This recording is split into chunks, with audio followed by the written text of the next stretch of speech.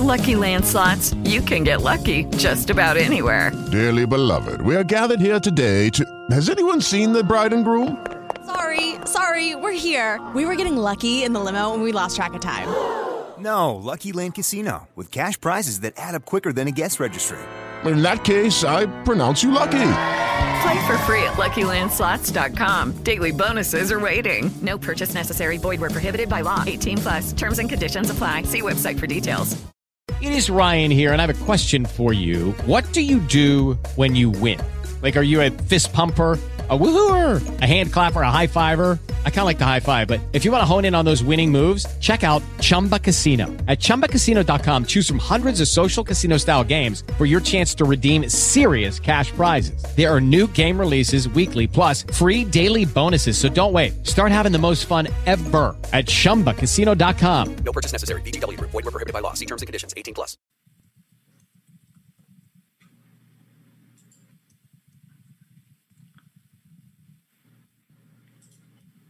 All right.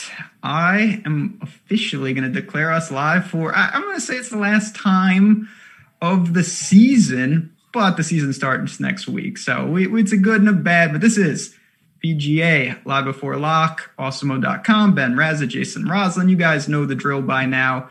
We have made it to the Tour Championship. 30 golfers left. It's been quite a year, man. How you doing?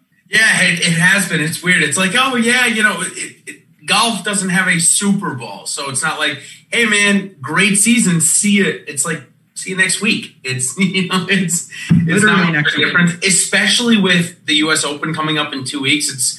We're going to see the best of the best come in 2 weeks, where after this week, typically we'd only maybe see like one good golfer a week, maybe two, if we're lucky during this fall swing. But obviously the fall swing is much, much different with COVID this year. So while we have a lot to talk about with the Tour Championship, there's also a ton coming up in the holster for PGA DFS. There's going to be so many sports coming up soon, isn't there? And there is right now too. It's madness. Like, it's unprecedented. I mean, like, for me, there's fringe sports too. The U.S. Open tennis, the Kentucky Derby is Saturday. We got all sorts of things. But tonight, of course, we are going to focus on it's a different puzzle. Listen, I love DFS because of the challenge, and this is an event that has pricing we've never seen besides this event. You've got guys at 15,000, you got guys at 5,000, and that is a whole different animal than we're used to. Yeah, it sure is. And luckily for us right now, I could say, there's no waves, there's no weather, and there's no withdraw. So as our typical topic would say, and we'd spend a lot more time possibly talking about this and making sure we get those likes up in the beginning of the show, this week we really don't have much weather to talk about. It looks like 85 to 90 degrees. It looks like mild, nice breeze to keep the golfers relatively cool. And Rory McIlroy is not a dad yet, so we don't really have much to worry about. Yeah, so that's going to be something, and we can get into it. We can talk a little about it now, but in the show as well. Rory is on baby watch. He has been adamant. He has stated that he will leave. Again, this is why it's such an interesting puzzle. First thought is, well, you can't play him. But then it's like everybody's thinking that maybe you do play him and roll the dice on like super low-owned Rory. So, okay, I saw Tim Frank put out a really a funny tweet earlier in the day, and whether he was kidding or not is pointless because it was a good tweet. He was like, "Did anyone get the inside information from the obstetrician or whatever, however you pronounce it?" And what really that means is we would love to get the due date, because they're not nowadays. I mean, at least when I had my first kid, they're not really going much past the due days here. They're like inducing if you do go 1 or 2 days. So for Rory to say that and for him to be here, I'm going to guess that the actual due date of his child is not until next week or sometime after the Tour Championship. But of course, nature has its way, Mother Nature has its way, and the baby could be here tomorrow morning. It's tough. I mean, you're trying to read into statements that he said imminent. Like, I was worried he was going to withdraw on Sunday, and that probably was far-fetched in terms of a concern when I really think about it. But listen, all we can do, we have the extra day for people, for people watching, in case you didn't notice. Golf Locks Friday morning, not Thursday. And it's just gauging that ownership. You if you take him and he withdraws, you are completely done and you have to wait till next week. But if he doesn't withdraw, the ownership discount is going to make him one of the best plays of the week. Yeah, no, undoubtedly, for sure. And, it's not like this course isn't a great fit for him as we move in to talk about East Lake here. Yeah. Another par 70, 7,300 yards, where off the tee has been a big asset to Rory in his 2 wins that he's won twice in the last 5 years here. So it's not like this course isn't a good fit for him. Everything's kind of lining up. So it is a bit nerve-wracking just off the top. And, of course, with it being a Friday start, content is a little bit shifted this week. And so tomorrow I'll be coming out with my Against the Grain article. I wanted to wait till as long as I can because it looks like Rory is still going to come in around 15 to 20%, somewhere in that range. If he withdraws, it totally shakes up the ownership. But where do you stand right now? I mean, it's Wednesday night here. Are you okay with deciding to go 45% Rory in your MME and saying, you know what, I'm rolling the dice? I don't know about that. I will say, when you have 30 golfers and these tournaments, the drive the green, I'll use the big $5. Yep. You're going to have to do something. There's just not many permutations. There's not that many ways to be sneaky. I would rather play Chat was already joking around about let's play Mark Leishman. Yeah, that would be a way to be different. To me, I'd rather roll the dice on a weird situation than a guy who has shown nothing. So I will definitely have some Rory if we have no word. I'm not going to pump it up that much because that would just be, you could be slashed 50% right off the bat. Yeah, and I'm getting made fun of for how I described the lady doctor there. It was terrible. OBGYN, I guess I could just say. Yeah, that's right? What I'd be going with. Isn't that the easier way to say it? And so I don't get myself into trouble here. In any case, going back to East Lake here, as we talk about it for a couple minutes, there was a tweet put out by one of the golf reporters that's there that he dropped the ball and it went into the rough. And I put out a tweet after that. It was like, it doesn't look that hard. And then I kind of got in trouble for it. Got some people that were like, hey, man, this looks a lot harder than you're making it out to be. Bottom line is you want to hit the fairway, right? You're only going to do that 55% of the time, however. So, Ben, are you looking at driving accuracy? Like, is Brendan, I'm going to gain 90,000 strokes putting in your player pool this week because of that, or no? The way Todd putts, it's going to regress, but it's probably not going to regress this. I mean, he's just unbelievable right now. I do think, as we see, and we've seen some short guys, but the Xanders of the world, the Rorys of the world, they're top end players, but they're also very good off the tee. I want my guys to be gaining strokes off the tee. I don't think you're disqualified if you're Kevin Na or Kisner or even Webb, who makes a lot of sense on a par 70 Bermuda. But I do think that it's an asset if you are gaining strokes off the tee this week. Yeah, I definitely think so as well. And obviously to gain strokes off the tee, you need to both be in the fairway and over a certain amount of distance. That's how you start to do it. So definitely some different ways to get it done off the tee we've seen over the past 3 to 4 weeks in terms of how you gain your strokes. 63% of the greens, so they're going to miss some. Scrambling is, maybe 65, 66%, somewhere in there. So does that mean around the green matters a little bit to you this week? Yeah, I think it's worth taking a look at. If there was weather or an issue, then I would really consider it. But this, to me, East Lake is pretty much in front of you. It's straightforward. We've seen it a lot. You need to play good golf. There's only 30 guys. It's fast Bermuda. If you want to look at the greens, you gotta strike it well, like most weeks. And of course, we will talk shortly about.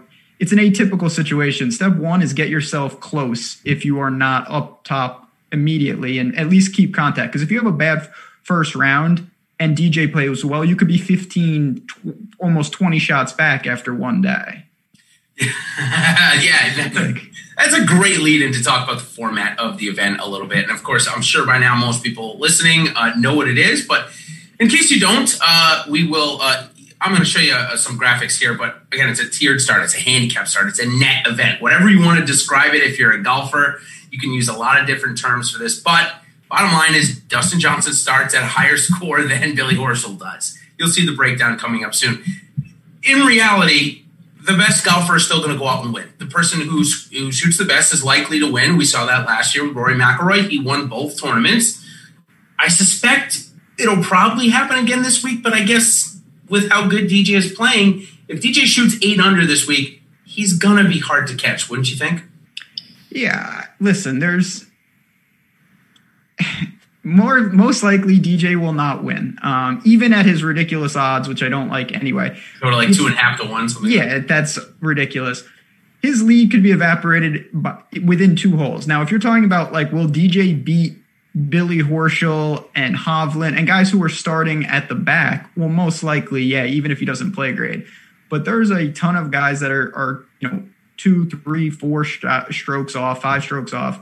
That DJ, most likely, if he wins, it's because he would have been pretty close or would have won outright in the sense of, remove his 10 strokes and play it out straight. That's how I approach that. Yeah, I think that makes a lot of sense. And we're going to get into my rankings here in a little bit. But before we do, I think it's important we maybe talk a little bit about fantasy football for a second here, because it is right around the corner. I had my first draft like 2 days ago, and I was so lost I couldn't even tell you. So what did I do? Just fired up that fantasy football draft kit. I went right under the pops and drops. I'm sorry, not the pops and drops. The sleepers, and I picked 3 guys that I had never heard of before. This guy out of like Jacksonville, I don't even know how to pronounce his last name. Chanel. So if you're like me and you're getting into it, we have the product for you. So football, as I said, is almost here. We have a great deal for you. Sign up today for an Awesemo Plus monthly pass for 25% off when you use promo code SLEEPER at checkout. This gives you access to all of Awesemo's leading tools. And with that, you get player projections, ownership projections, premium content, and more NFL DFS. But wait, there's even more. We here at Awesemo are excited to bring you our inaugural fantasy football long and best ball draft kit, and you get this with your NFL annual pass using the same tools that have helped Alex Awesemo Baker become the #1 daily fantasy sports player in the world. We've compiled a package that will revolutionize the way you prepare for fantasy football drafts. Let me tell you, I needed all the help I could get. So our draft kit includes everything you need to prep, including rankings, projections, loads of content from our experts, and of course the draft wingman, which, of course, already gave me an update about my Leonard Fournette share. That was great. Which will update rankings in real time based off on who you've already drafted. Hey, but wait, he could be picked up by the Patriots. Draft Wingman is going to let me know that. And so as an added bonus, new members of the FFPC, your home for pay-to-play season-long fantasy football leagues and contests, will get a $35 credit when they sign up for Awesemo Draft Kit. It's a limited-time offer, September 9th. So 1 week, you will get an Awesemo Plus monthly pass, the draft kit, an $80 value for just $38. Sign up now by clicking the Awesemo Plus tab on the Awesemo.com homepage. And let me tell you, it's going to help you win some leagues this year. It's definitely going to help me at least get into the cash. I can tell you that. And it's been a couple of years since I've done that. Yeah, I mean, I will just add on to that real quick about, like, we were talking about it. I want to play best ball. I want to play season long. People are asking me all the time, you want to join the league? I would love to. I do not have time. This is the cheat sheet I need to be able to do things like that. And that's why I'm super excited to mold that into, I'm prepping for DFS and a lot of other things. It's a natural blend. So come check that out. Speaking of best ball, I tried to soiree it, get into it about a week ago. And I signed up for my first one, because my experience has been with draft, right? So I signed up with DraftKings. I did, sign up for a $20 one. I go back to check it 20 minutes later to see, like, okay, when's this going to start? The thing's already over, and it's telling me I have an illegal lineup because I didn't set anything. Well, what did I do? I just loaded up this draft kit. I put in the pre-rankings so that it never will happen to me again. I don't have to worry about that because that was ridiculous. I saw a full team there, and it's like, you are ineligible. Anyways, we can move on now from that. And we're going to start with the releasing my rankings. And I'm going to have you tell me all the places where I went wrong, which is plenty of places. We're going to start off with places 21 to 30. And I'll have Jordan pull it up on the screen so that then you can see it. But I've got coming in at 30th is Mark Leishman. He's just playing so bad that I can't see him coming close to doing anything right now. Do you want to talk anything? Do you want to change my mind in any way, shape, or form about Mark Leishman? No. Just I've said this a couple times. Mark Leishman is the only person that I know of that has lost. He lost 10 strokes putting last week, and he also lost 10 strokes tee to green. That is just bad. He needs a break. I don't know this, but he seems hurt, to be honest. He needs to just reset and get back to playing great golf. Yeah, it's really bad. Speaking of really bad, Cam Champ's short game is atrocious right now, and you see what happens to his game when driver is not really an option in the bag, or it doesn't really help you that much. I've got him again, not really being able to use the driver that much, or if he does, not really being able to find much going on. I got him coming in right below Mark Leishman, coming in 29th. Any questions there, or any? No. So Champ burned me last week. I went to him. I am going to hang on a bit. It's counterintuitive, but Champ, his par 70 stats are not nearly as bad as you would think. And I think it's because he's a better putter than people realize, in the sense that there's a wide range. I'm not saying he's an overall great putter, but he has explosion rounds of putting. And then he has what we saw last week. In a format like this, I actually like embracing him a bit. I'm not saying he's going to get into contention, but as a cheapie, $5,300 on DraftKings, I have some interest there. Now, this might be my first. Well, I guess you had a little contention there. So, Champ, where do you see him finishing? I got him finishing 29th. Can you see him getting inside the top 20? I can, yeah. I'll give him in the teens. I think he can get there for sure. And at 5,300, I think that could be useful. Yeah, super in play for sure. Maybe my first little bit point of contention. Hey guys, it is Ryan. I'm not sure if you know this about me, but I'm a bit of a fun fanatic when I can. I like to work, but I like fun too. It's a thing. And now the truth is out there. I can tell you about my favorite place to have fun. Chumba Casino. They have hundreds of social casino style games to choose from, with new games released each week. You can play for free anytime, anywhere. And each day brings a new chance to collect daily bonuses. So join me in the fun. Sign up now at ChumbaCasino.com. No purchase necessary. VGW Group. Void where prohibited by law. See terms and conditions. 18+. I have Victor Hovland shooting 4 over this week. The ball striking stats just haven't been there. His putting has kind of carried him, and I just can't see that happening here. I've got him shooting 4 over this week, so without the handicap, that would put him maybe in like 26th. But with the handicap, puts him all the way at 28th. How wrong do you think I am there? No, I mean, I hope you're not wrong, because Hovland has been really difficult. Tee to green God, we saw that streak.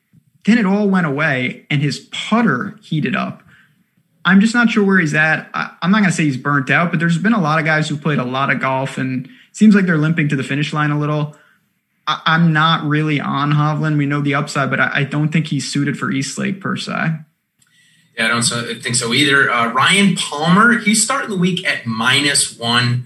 He's had a really good stretch since that weird work day, right? I mean, he lost like 6 strokes against the field, and since then he's been really good. I see the run ending here, though. I like the irons. He's gained in 4 of 5, including some big performances. He's got to be better off the tee. I think that's the key for him. If he does that, I definitely think he can break into the top 20. But if he does not, I could see him down with your boy Mark Leishman this week. Yeah, it's not good. You don't want to be. I tell you what, if you're playing with Leishman because they repair in this, I believe every day, you're in big trouble. That is what you want to stay. That's a Chernobyl-like situation. Stay away from Mark Leishman because he is going to be at the bottom of the pack. I hate to say it. Yeah, each and every day, and his DraftKings price is certainly reflecting a little bit what we're talking about here. Sungjae Im is next. He has only had 1 good start in the last 10 weeks. I mean, even if you just toss away TPC Colonial, he's been really, really bad. I got him shooting 6 over, which is actually the second worst score of the week, in my opinion. That'll get him to 2 over from 4 under. Am I wrong there? Is this a bounce back week for him?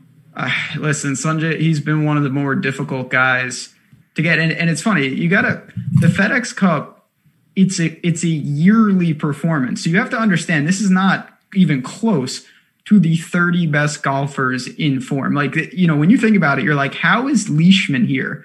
How is Sungjae here? Well, they wouldn't be if they were doing this post restart. All their work was early. And so I'm not really considering these guys because I'm not saying they don't deserve to be here, but based on the recent form, they certainly do not. Kevin Na had a period of maybe a couple of good weeks there, but nothing really to get me excited. 5,500, he's starting at -1. I can't see him shooting under par this week. I think if you want to build, we talk a lot on the show about correlated lineups, things of that nature. If you want to go with some putters like, Kevin Na, Brendan Todd, and start it with Webb, I see some merit in that, but that is not my ideal build by any stretch. I would rather go to guys who are maybe a little more aggressive off the tee. I agree. Abraham Answer is one of those guys that probably isn't considered aggressive off the tee, but does find a lot of fairways.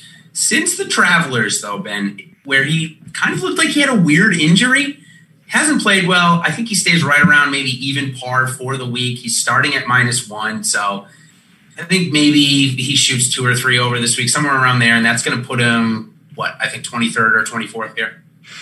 Answer's a guy that, it seems like, oh, he's going to break through. He's going to break through. He's going to break through. Still hasn't happened. I do like he's shown his abilities not just on bomb or heavy or anything like that. He was runner-up at Heritage, which is like the ultimate par 70. He's got to get back to the off the tee. That's the key for him. Yep. I'm going to have some shares, of course, when you're talking about 30 players, but at the same time, it has been a little disappointing lately, especially, you look at his last 3, 43rd at the PGA, missed cut at Northern Trust, 33rd last week, not inspiring a ton of confidence. It's not. Sebastian Munoz, however, was inspiring some confidence in me with his ball striking. Not going to lie, it was looking really good, but last week, it kind of came down a bit, and the around the green game saved him. I don't think it's going to do that 2 weeks in a row here. I've got him shooting, a couple over par. I mean, when I look at the scores from last year, about 10 to 15 golfers that were over par and 10 to 15 golfers that were under par or at even, somewhere around there. So I got Sebastian Munoz finishing over par for the week. You see anything different from me? No. Sebastian Munoz is another guy that he did and listen, credit to him. He racked up a ton of points in the swing season in 2019. Had some big events there, and that's why he is here. He's been pretty bad. He did pop last week, but I do not see it. Probably one of my easier fades of the week. Yeah, I think so for me too. And somebody's making fun of how I get to my scores. Honestly, I just had to put some random scores down because I wanted to fill it out this way, and they were based on. I just went and looked at last year's scores, what the top to the bottom was. Yeah, I threw DJ out there. I threw DJ out because he really did not care last year. So I threw his plus 13 out, I think. And the range of scores was -13 to +10. So that's where I'm getting these. And it's honestly just a plug and play on where I think people are going to finish. And that's how I figure out what they're going to shoot. So, okay, as we go up closer to number 22, I have Kevin Kisner. And then I have the run for Harris English ending as well. It looked like it ended last week. I think it continues. So the biggest movers for me in this range, Harris English and Sungjae Im moving down significantly. What is your biggest disagreement with on the page here? Who do you think definitely outperforms this section? Cameron Champ, actually. He's someone that I totally get that the floor is where it's literally the bottom of this field. There's no doubt, but I think that Champ can bounce back, particularly with his short game, particularly with his putter. If he does that, we know he can score. That's never in doubt. 5,300, this is a prime candidate to make a leap. Like I said, is he getting into contention? No. But can he really outscore where we have him? I definitely think so. Yeah, and the thing about Champ is that he, in my opinion of these group, maybe Hovland a little bit, has the best OTT game. So if he gets... If he gets the putting game going, I think that's where he can be really dangerous. So that's where I'd lean to agree with you here. I'm not ready to buy into that yet, or I shouldn't say I'm not ready to. I've been on him the last 2 weeks. He was been the top player in my player pool in terms of allocation. So I'm definitely going to have a good amount, but it's probably not going to reach the 40 or 50% like I had last week. Kevin Kisner, Harris English. My thought on Kisner was, as good as the irons and the approach are, OTT has looked really bad, and I think that may hurt him here a little bit. I like him more at grinding events. I don't know. I just didn't think he was going to really have a great week, and he doesn't have any great results here either. Are you inspired by Kisner? I know he's played well lately. Yeah, I mean, listen, Kisner's a good player. He's good, strong field. Nothing like that's going to matter to him. He's a good putter. Off the tee, weak for him. So I think he makes a natural pairing with in the bucket of Kevin Na and particularly Webb up top. it's still hard to really bank on what he has to do. He needs to crush with his irons and make a ton of putts. That's the formula. You're not going to get strong off the tee from him. That's been recorded many times. For sure.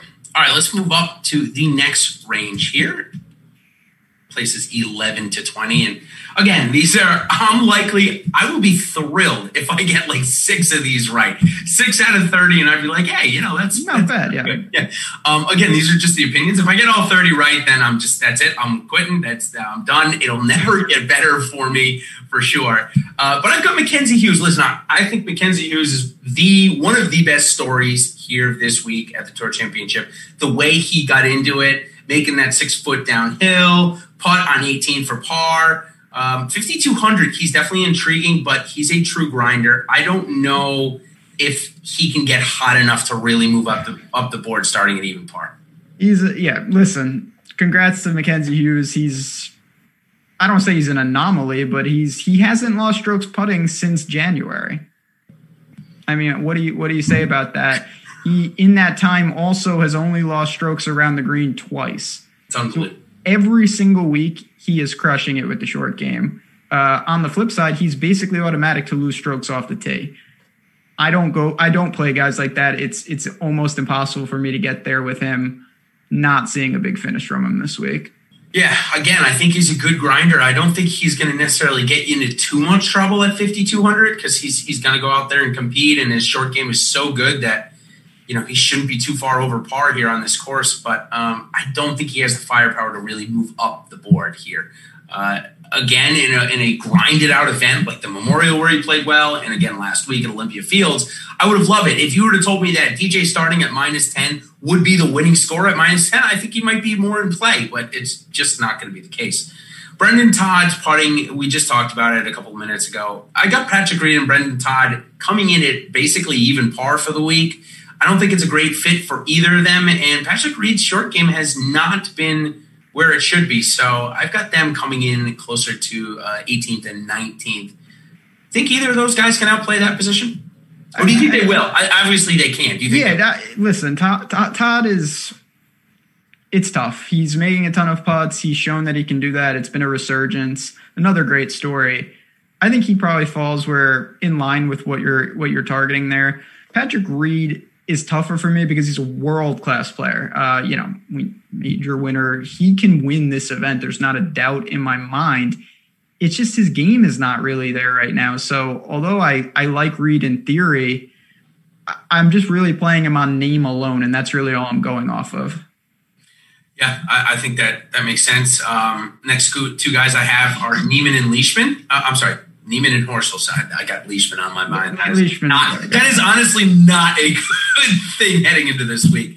Neiman and Horschel's last appearance here in 2018, he came in second, so obviously loves the course. The form is pretty good. So is Neiman's, but Neiman's putting is really bad, so I think last week's event allowed his ball striking to shine through, but he's going to have to make putts this week to make up ground. So I got them coming right around 15th, not really moving much from their starting position. Maybe Billy Horschel moving up about 10 spots. Any disagreements there? I was really impressed with Neiman last week. That was a brutal track, hung in there nicely and had a chance. Billy Ho makes sense. He loves East Lake. He loves, everything checks out, but everybody else is seeing that $5,700 tag. So it's a pretty simple thing for me. If you think you have enough leverage, Billy Ho makes a great play. If you don't, pivoting off Billy Ho to some of the guys we've already talked about and who we will talk about, I think is very applicable. One of those guys that I think could be actually the next two guys on the list here are my two biggest movers that I have on the board. Obviously, if I think they're going to be the biggest movers, they're probably part of my lineups this week. Hint, hint. Lanto Griffin and Cameron Smith. Lanto Griffin's played 2 straight good tournaments on par 70, 7,300-yard courses, and Cameron Smith is working off of back-to-back top 20s and really good approach numbers. So I've got them as some big movers. Am I getting a little overzealous with these two? I'll call them below 6K priced guys. Cam Smith is someone I've had a late year. I don't know. For some reason, he started to pop with the irons a little bit. I've been playing him more often, and I think I'm going to hang on. Lanto's a little tougher for me. I think he's fine. Again, I looked at Cameron Champ, even Ryan Palmer. I think I would rather pivot off them from Billy Horschel than Lanto. So I'll go with Cameron Smith, though. All right, good. We got a couple of likes on Cameron Smith here from us. And if you do like the Cameron Smith play, let us know. Give us a like. Or if you don't like it, give us a dislike too. That's fine. Just want to see where everybody stands on Cam Smith. Kyle is telling us to smash him at the U.S. Open. That's danger zone. Is he even in the U.S. Open? He gets in for winning something, right? Yeah, he's definitely in. They should make an exception for him and Leishman. They should have to requalify. Should have to go through the Monday qualifying day where they have to play 36 holes in a day, I think it is, something like that, to get in. Seriously, it's not been great. Tyrrell Hatton is the next guy. I've got him coming in 13th. He's starting at -2, so I've got him shooting 3 or 4 under for the week. At 7,000, he actually presents one of the best values that I have on the board. Ty Hatton is going to be another popular play, but one I really like. His price has bounced all over the place. There was a time when he was $10,000 in a very strong field, and that was off ridiculous form, but he's a Bermuda guy. His tee to green numbers are great. Not great, but they're good enough for someone like him, and the price is very appealing. So Ty Hatton, I wouldn't be stunned to see him crack the top 10 if he really gets going. Yeah, I've got him maybe a shot or two outside of it, so obviously he's very close to it. Maybe a controversial pick here, but I've got a little bit of inclination that Rory McIlroy's got a couple of other things on his mind. I don't think he's going to come here. Okay, listen, there's two sides of this, right? He doesn't need another $15 million. And when I say he doesn't need, I mean, who doesn't need $15 million? Everybody would like $15 million. And who wouldn't want $15 million the second before you have a kid, or the day before you have a kid, or the week before? I mean, it would be great to add that to the bank account. But certainly money is not Rory's motivation, right? I mean, I think we can be clear on that. And this is his first child, so I'm sure he's definitely thinking that about it a lot. Besides, if his ownership is still expected 20%, are you going to play him knowing the other risk, or is there an ownership level where you're saying... Okay, round 2. Name something that's not boring. A laundry? Ooh, a book club. Computer solitaire, huh? Ah, sorry, we were looking for Chumba Casino. That's right, ChumbaCasino.com has over 100 casino-style games. Join today and play for free for your chance to redeem some serious prizes. ChumbaCasino.com. No purchase necessary. Void where prohibited by law. 18+. Terms and conditions apply. See website for details. You know what? I'm going to go all in, or I'm going to just totally fade. What are those two ownership levels for you? So if Rory is even remotely popular, I will just play 0% and hope that he withdraws. Because there's, no matter what, there's a very real chance that he withdraws.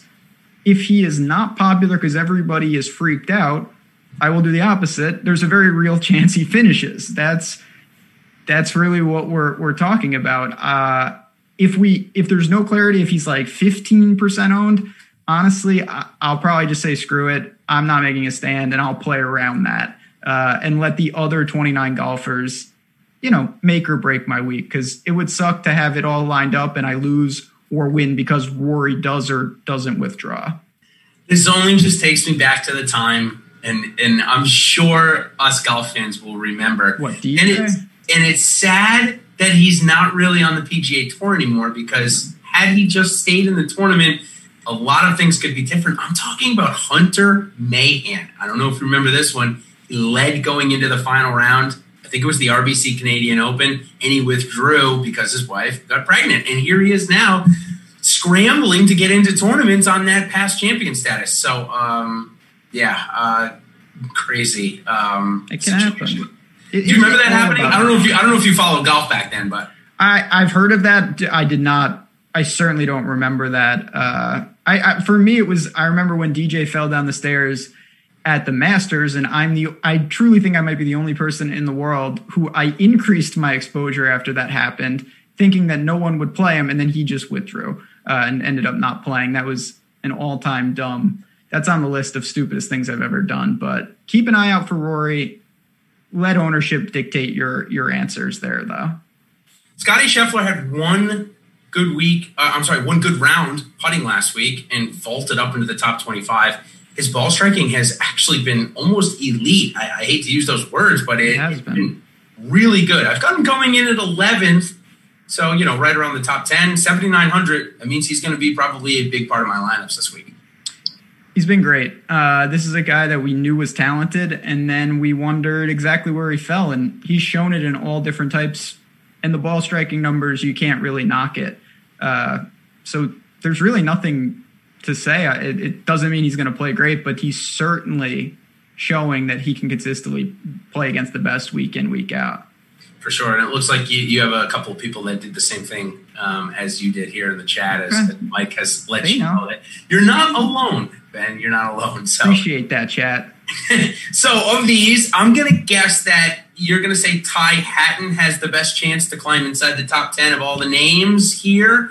Who has the most capacity to drop outside of the top 20 in the names you see in front of you? Oh, definitely. I mean, I know he's on the bottom, but Mackenzie Hughes is not someone that I think plays great.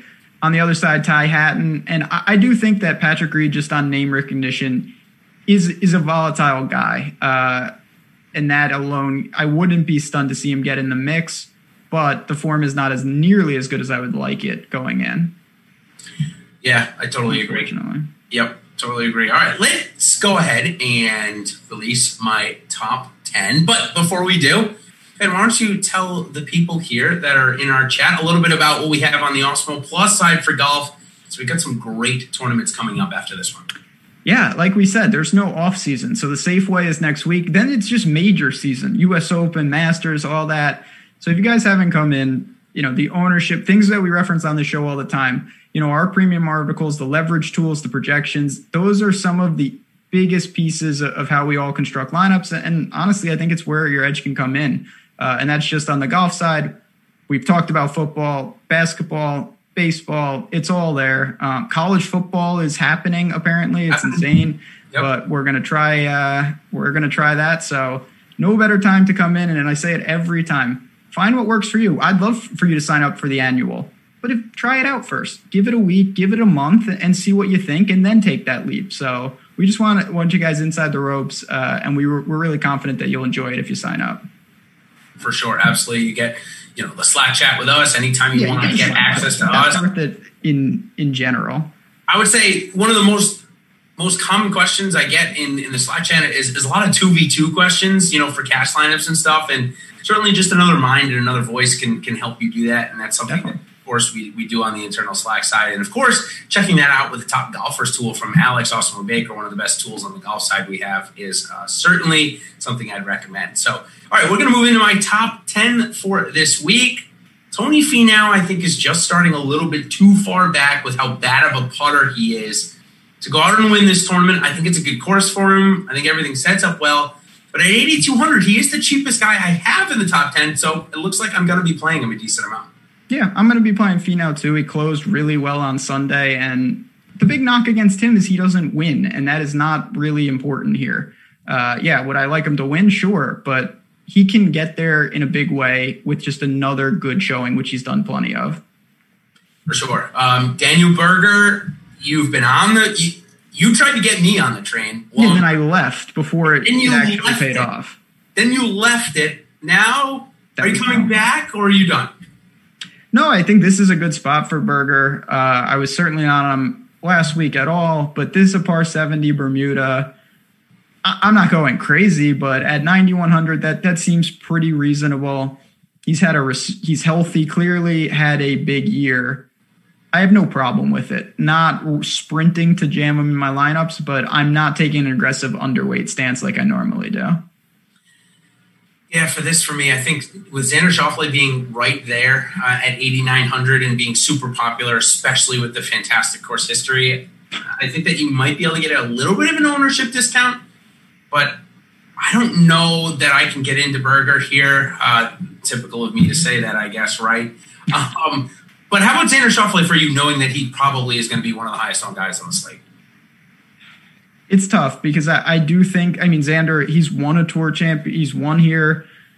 He's a good driver of the ball, but he's not playing great either. He's been all over the map. And I guess to kind of, I don't want to say hedge it, but when you're all over the map, I do think your ceiling is still there because if you put it all together, big things can happen. But I also can't bank on anything right now in his game. So I think he's very live to have a horrible week here, catapult completely down. But at the same time, if you do think that he's putting it together, this guy can win. There's no doubt. So for me, if he's very popular, I'm coming in probably underweight, and that's just a product of the field liking him more than I do. Yeah, and I think one of the things with Xander is he's been good in either one or two aspects of the strokes gained every single week. I think he's come in the top 10 maybe, but it's not 6 or 7 times. Yeah, 6 or 7 straight times. But he hasn't been good. He hasn't been excellent. Now, with that being said, starting at $8,900, I can totally understand why people are wanting to go to him. Plus, again, like I said, I think the course fit is there.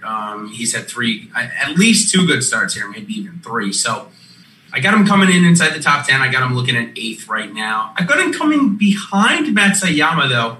Even though Matsuyama really leaned on that chipping last week around the green board. He really did. I mean, have you seen a better chipping week from Matsuyama ever? Decky does that, like, occasionally. He gets crazy hot. He was making putts on Sunday. He was driving it all over the course. I know, because I needed him badly. And he hung in there. It just shows how, I don't want to say fluky it is, but Decky's done that a million times, and he just misses every 6-footer, and he shoots about 8 over. He made them all last week. I'm not saying I'm completely opposed to him, but his numbers did not look nearly as good as that finish last week. No, they definitely didn't.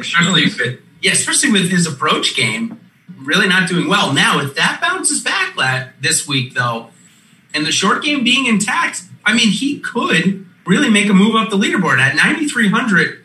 I got him shooting about 4 or 5 under this week. That's going to push him close to the top 5. I mean, he's got to be in play for one of those first or second guys in the lineup, right? I mean, listen, we know that Decky's got talent, but like I said, it's a little alarming. You see the good finish, but when you dig into the numbers, it was not sustainable what he did, and that is concerning. For sure. Webb Simpson took the week off, dealing with a rib injury maybe, or who knows what it exactly is. Probably just didn't want to play the hard course at Olympia Field. That's smart. He's starting at 6 under. Does he go out and win this thing and just bankrupt us totally? Well, this is a rare one for me. He's not going to bankrupt me because I actually like Webb. I think he's fine. You're playing him? Okay. I am playing him for sure. Probably more than I have maybe the entire year. It's a Bermuda par 70 coming off the rest week. I do think that people are, I don't want to say overrating. I've seen a lot of people liking him 10-1 to win this, and I get it. Not going that far, but Webb is a solid play. I do think he comes right back and puts forward a really good effort, and he's starting at 6 under. He is, which is nice. Now, when you look at Webb Simpson starting at 6 under and 11K, and you're going to get 20-plus ownership probably, and you got Bryson DeChambeau starting $900 cheaper, roughly the same ownership, at least what I have projected. Do you think that Bryson's driver can carry him here like we've seen the last 5 winners or so do it? Or do you think the approach game is literally that bad that there's no way he's shooting 7 under this week? It's tough. I do like Bryson. I want to be clear about that. I think he's a sneaky bet because of the driver. He's like, I think I saw 25, I want to say. I don't have it in front of me, but he's got the combination that's deadly. I've said it a million times. He off the tee and putting. That works. Now, when you lose 5 strokes with your irons, it doesn't work. You can't do that. But he doesn't need to be great with his approach. Just hold it together. I'm going to say that Bryson's able to do that. I think he plays much better than we've seen, and he shores up what's clearly struggles with the irons right now. Yeah, real bad, right? And now we get into the top 4, and I think that these 4 golfers, maybe throwing Webb here as much as I don't want to admit it, but maybe these 4 golfers probably have performed the best since the restart, and I've got them all finishing in the top 4. I mean, it's just I don't see these guys being beaten. Maybe my biggest surprise on the board, and we'll start with that first. I have Colin Morikawa making the biggest move up the board. Last year, we saw Rory McIlroy win from the exact same spot as Morikawa. I don't think Morikawa is going to beat DJ, but par 70, 7,300 yards. What I like about what I saw was over the weekend, Morikawa finally found it. He had a rough, maybe 2, even 3 weeks with the irons, but it looked really good over the weekend. He didn't miss a fairway again, or, he missed a couple, but it feels like he never misses a fairway. 10-4 Colin Morikawa interest you, or is all those shares going to Webb Simpson?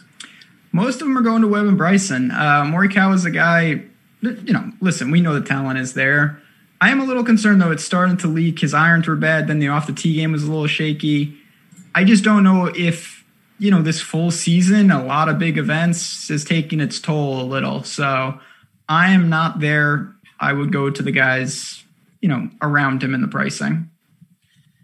So is it price for Morikawa, or is it course fit, or is it really just the stamina thing? To me, it's a combination of he's priced where he needs a big week. There's no doubt. And it's just, I don't know if I'm not able to justify going to him over those neighboring guys. And it's because the form is starting to show little chinks in the armor here and there.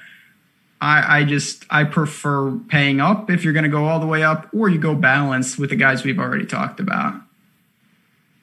Yeah, I think there's a couple of strategies to go there, and we'll get into that in our last segment, where we'll build a couple of lineups with DJ in the lineup and see if there's a way to kind of build a balanced lineup around DJ being at 15,200, but we'll get to that in a second. Justin Thomas, putter in short game, but more putter, has been really bad with the short game. Does he bounce back this week? Of course, it's been pretty good for him. Now, he had a 2-shot lead last year, talked about how much he hated sleeping on that on Wednesday night and Thursday night. Just hated it. Now he starts 3 back, so the opposite side. Do you think that maybe is a better spot for him to come from behind instead of playing a lead? Listen, I think we're going to see over time that being in the lead here, it's helpful, but it's not going to make you're not just going to win, because if you don't bring your A game, someone else is going to, and they're just going to catch you. JT's in perfect position here. He's not playing at the top of his game, but most of the problems have been with the putter. And he's, I don't worry about him long term. So he is as dangerous as anyone in this field. Yeah, totally agree. Jon Rahm has won the 2 toughest golf tournaments by stroke average on the PGA Tour this year. Incredible. I don't know if either of you would have even come close to guessing that. But here we are. He's going to need to beat DJ by 2 this week, and I think he beat DJ by like 7 over the weekend, so obviously he could do it, no question. 12-7, if it's between DJ or Rahm, because I tried to put them both in a lineup, and it is really tough. Is it straight to Rahm for you, or do you see something that you're looking to go to DJ more over Rahm this week, even with the price? $2,500 more is... For 10 starting points, it seems like a tremendous amount. And those points, just so everybody knows, it's not like DJ gets them if he doesn't win. He stays with them, right? If he kept them, I would be talking a lot differently. So, listen, we talked about I'm not there on Morikawa. I think JT, of course, is fine. Rahm, to me, is the best available up top, but that doesn't mean you need to go to any of them. It's all about conceptually. If you think a dark horse comes from the clouds, that's going to change your opinion. If you think one of these big names wins it, obviously you build around them. So I'll put Rahm ahead of DJ if I had to choose. That's a tough one for me. I'm not going to lie. $2,500 though. I really wish that they would have come in a little bit on that. Now, Rahm's going to be 35% owned. Let's just say I'm going to give you 2 numbers. We don't know exactly what he's going to be on. I'm going to give you some areas, and I'm going to see if it changes your mind. If Rahm is 35% owned and DJ is 14% owned, does that change your mind? Yeah, a little bit, but I don't think we're going to see anything drastic. I really don't. I know it's tough to build with DJ, but it's not tough to the point where people aren't going to play him. You know what I mean? Yes, he may be slightly lower owned because it's really difficult to build, but he's still DJ. People are going to see starting with 10 under. I'm not going to overhaul what I think up top with my priorities. Okay, so I can tell you that last year Justin Thomas came in at right around 14%. That's why I gave you that number, because suspect DJ will probably come in around that. It's the same price. I believe Justin Thomas was 15.2 or 15.3 as well last year. Second place guy was 12.7. He was only about 17 or 18% owned. The ownership really kicked up in that 9,100 to 8,500 range, which is suggesting to me that Xander Schauffele is going to be really, really highly owned. Could push 40% in some spaces, especially in the higher dollar stuff and limited entries. I mean, he could be owned by 50% of the field, especially with only 30 golfers. All right, so before we move on to a little lineup building session with Dustin Johnson and maybe some other guys, but wanted to just show, obviously, it's the hardest to build with DJ in your lineup. Who is the one guy that I have in the top 10? Maybe it is Colin Morikawa that you can see not coming in the top 10 here by Sunday. Or I should say, I'm sorry, by Monday. Yeah, it's Morikawa for me. As I said, I think the game is showing some problems. I think it's dissipating. And I do think that there's a cumulative effect. Like you win a major, you break through. It's been a hell of a year for him. Incredible. I feel like we said this about Wolf last year where he got there and it was just, it's hard to keep that up all the way through. I think he recharges and comes back for some of these majors, but I don't like him here. It's an interesting spot. I think that I guess I'm going off of hope that. I mean, he's got the talent. There's no doubt. Yeah. For me, I think when I saw the 16% ownership for him on 10-4 and saw the Webb Simpson, close to double that. For me, I think I'm just taking that opportunity cost there. Now, granted, I totally will agree. You made a great point, and Justin, I believe, or no, Rick in our chat is making a great point as well. The game is fading. The strokes gained stuff is definitely not looking as good as it was, but I saw some momentum being gained over the weekend. He moves from basically last place. He was in, I think, 64th going into the weekend. He gets inside the top 20 by Sunday. That's obviously a little bit of momentum. So that's obvious. That's what I'm banking on. If I don't think if he got into the top 20 by Sunday, I don't think I was going to play him this week, but I think the momentum thing is what's turning me on. So, okay, so we got about 10 minutes left here. Let's turn over and do make some lineups using our lineup builder. And of course, looks like our lineup builder hasn't updated here. So we'll pull up another means. We'll see if we can pull up Fantasy Cruncher. That might be a little hard, though, actually, to make up some DJ lineups. So we can just talk about it. What I'll do is on the background, I'll plug in some guys here. So if you, in your lineups that you've been making with DJ, I'm assuming there have been a couple, right? Yeah, listen, DJ has the firepower to go out there and turn a minus 10 into minus 20, and then no one's catching him. But you click him in, you're already under 7K for the other 5 spots. So it's a tricky situation right off the bat. No, it for sure is. So in the spots that you've done it, who have you put in second? I think the move for me was going to like Tony Finau next, hoping that, clearly if you're playing DJ, you need him to win it and win, I think, even pretty convincingly. And then you want some people from the back to make some charges. I think Finau is in the middle of the pack, but I definitely think he can get in the mix, get in the top 2 or 3 or 4, obviously with DJ in front of him. And then you have some salary to work with. You can fill in some cheapies. Okay, so when we put in Finau and DJ, we get about 66.5 left to spend. And of course, we're not going to make quite a full lineup here, but at 66.5, we both talked about Cameron Smith. Would he be the third guy you get in there to see what else you can get? Yeah, I think the blueprint for this is going to be, you're clearly, I don't want to say clearly, to me, you're probably going to double up in the 5K range. You take your 2 favorite punts, and then you'll have some flexibility, whether Ty Hatton comes into play or some of those other guys. The problem is, again, with these top-end guys, there's just not that many combinations if you lock in a 2 or 3 popular plays. So try to leave money on the table if you can.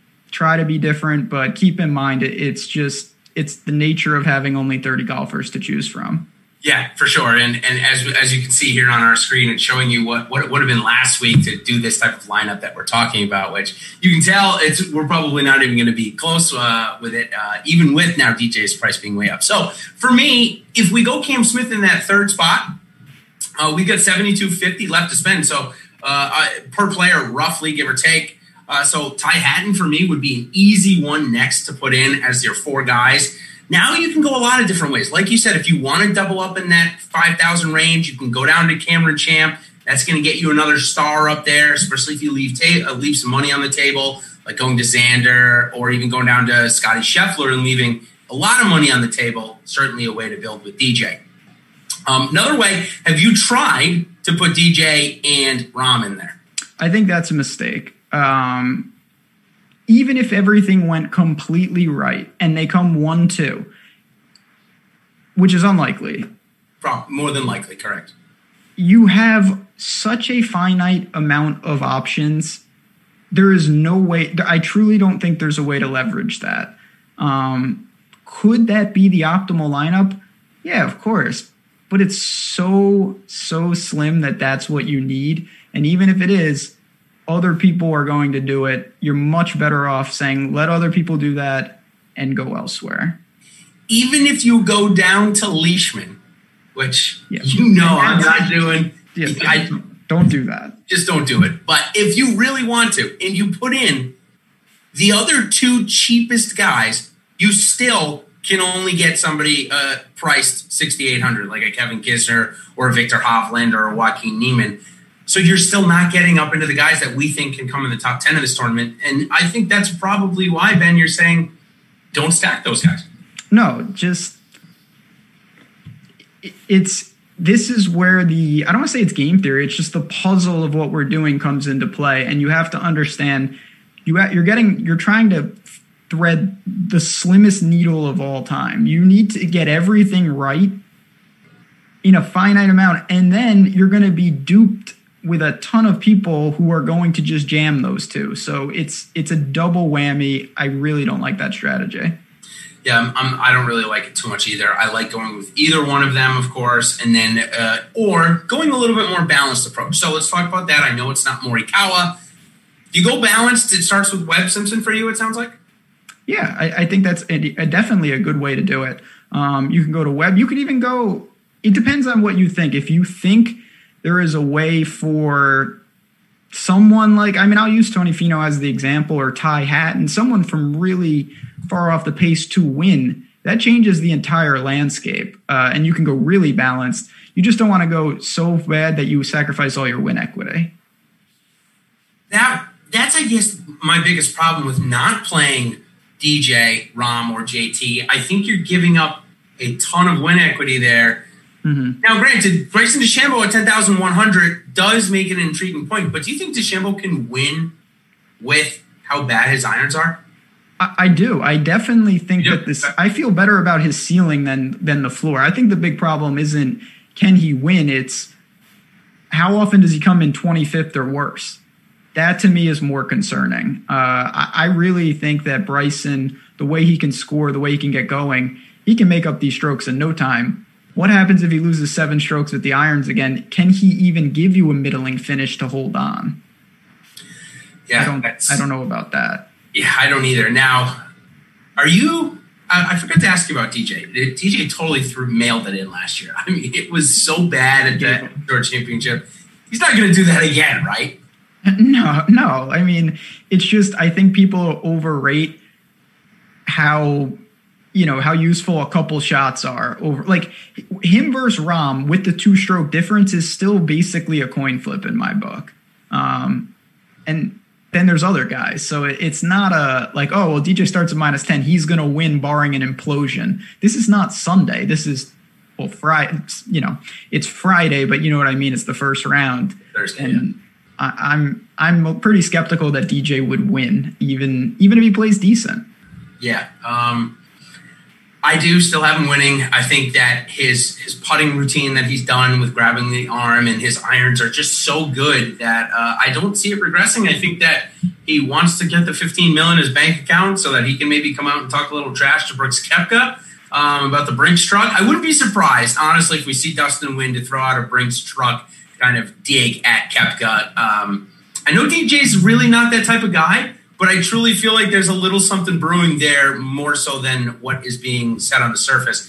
especially with Brooks really going after him a couple of weeks ago, saying they weren't friends. Anyway, that's just more of a hypothesis from me. Maybe a hot take even. And we can go into the hot takes. Maybe it's not so hot takey that DJ wins. But if we add in the fact that he's going to throw a dig at Brooks Koepka after he does, maybe that's good enough for a hot take. Wouldn't you agree? Yeah, that'll count. Sure. Yeah, I don't know. A hot take. I really don't even have one. I think this is an event that I'm not going to give a hot take. I'm going to give my advice, I guess, for lack of a better term, is don't overreact to these starting positions. This is like Sunday Showdown, and it can change wildly. But the difference is it's Sunday Showdown with 72 holes, not 18. So you're going to see guys that completely implode, and then you're going to see guys who are even that vault up the board with some big rounds. I was going to say I'll help you out with one if you want. Yeah, please. I know these the people in the chat are going to love to hear us, and we've got a bunch in here now, and I see that the likes are somewhere around. They're coming up. I like it. Yeah, we need to bump it up a little bit so that Ben can. Last show of the golf season, fellas. Let's see what we can do. Yeah. So Ben, tell the people below 6,100. I'm going to give you Abraham answer if you really want to take it. 2 guys that have the best chance to come inside the top 10 come Sunday or Monday. Sorry, I did it again. Monday, yeah. So I'll give one obvious, and then one kind of dark horse. Okay. For me, Billy Ho, I think, is a guy that he loves East Lake. He's super cheap, popular play to make a run here. I think that if Ryan Palmer can solve the driver just a little bit, his irons are not, they're dangerous. Like, they're not like anyone else's down there. They really look good on paper. He's shown the abilities. I just worry about him off the tee. So you've got him. We've talked about Champ already. I'm not going to go back to him in the hot take, but I think that Billy Ho, Ryan Palmer types, they can make a move up this board. There's no doubt about it. Yep, I like those. So it looks like we've hit our allotted time, and it looks like there's a good basketball game going on right now. So I'm sure everybody wants to get to watching that, including the two of us, Ben. So the Safeway Open, I'll be broadcasting from Hilton Head next week. Ben, I will be there and in a hotel. I won't be on the road. We got the Safeway Open. Anything else on tap that you want to tell us about before we get on out of here? No, I said this on the Tuesday show with Tim Frank. Honestly, guys, just want to say thanks. We've had amazing viewership the whole year, and this show it's not that fun if no one's in here. You guys make it great. We love taking the questions. Cooler's just made it even better. He's telling us about East Lake and Palmer. There's a lake, and Palmer's screwed. I mean, that's just what we love right there. Kill me. But yeah, no, it's been a blast. We want to keep the show interactive. We want to keep it fun. And you guys have our Twitter handles. You have our, if you're in Slack, if you have any feedback, you want new things, new features on the show, we're all ears. The show is for you guys. That's what it's here for. So it's just been a blast, and we're excited to do it all over again next week with the Safeway. So on that note, we're going to get out of here. Good luck, everyone. Let's finish this strong. Enjoy your Labor Day. We'll see you next week. Same time, same place.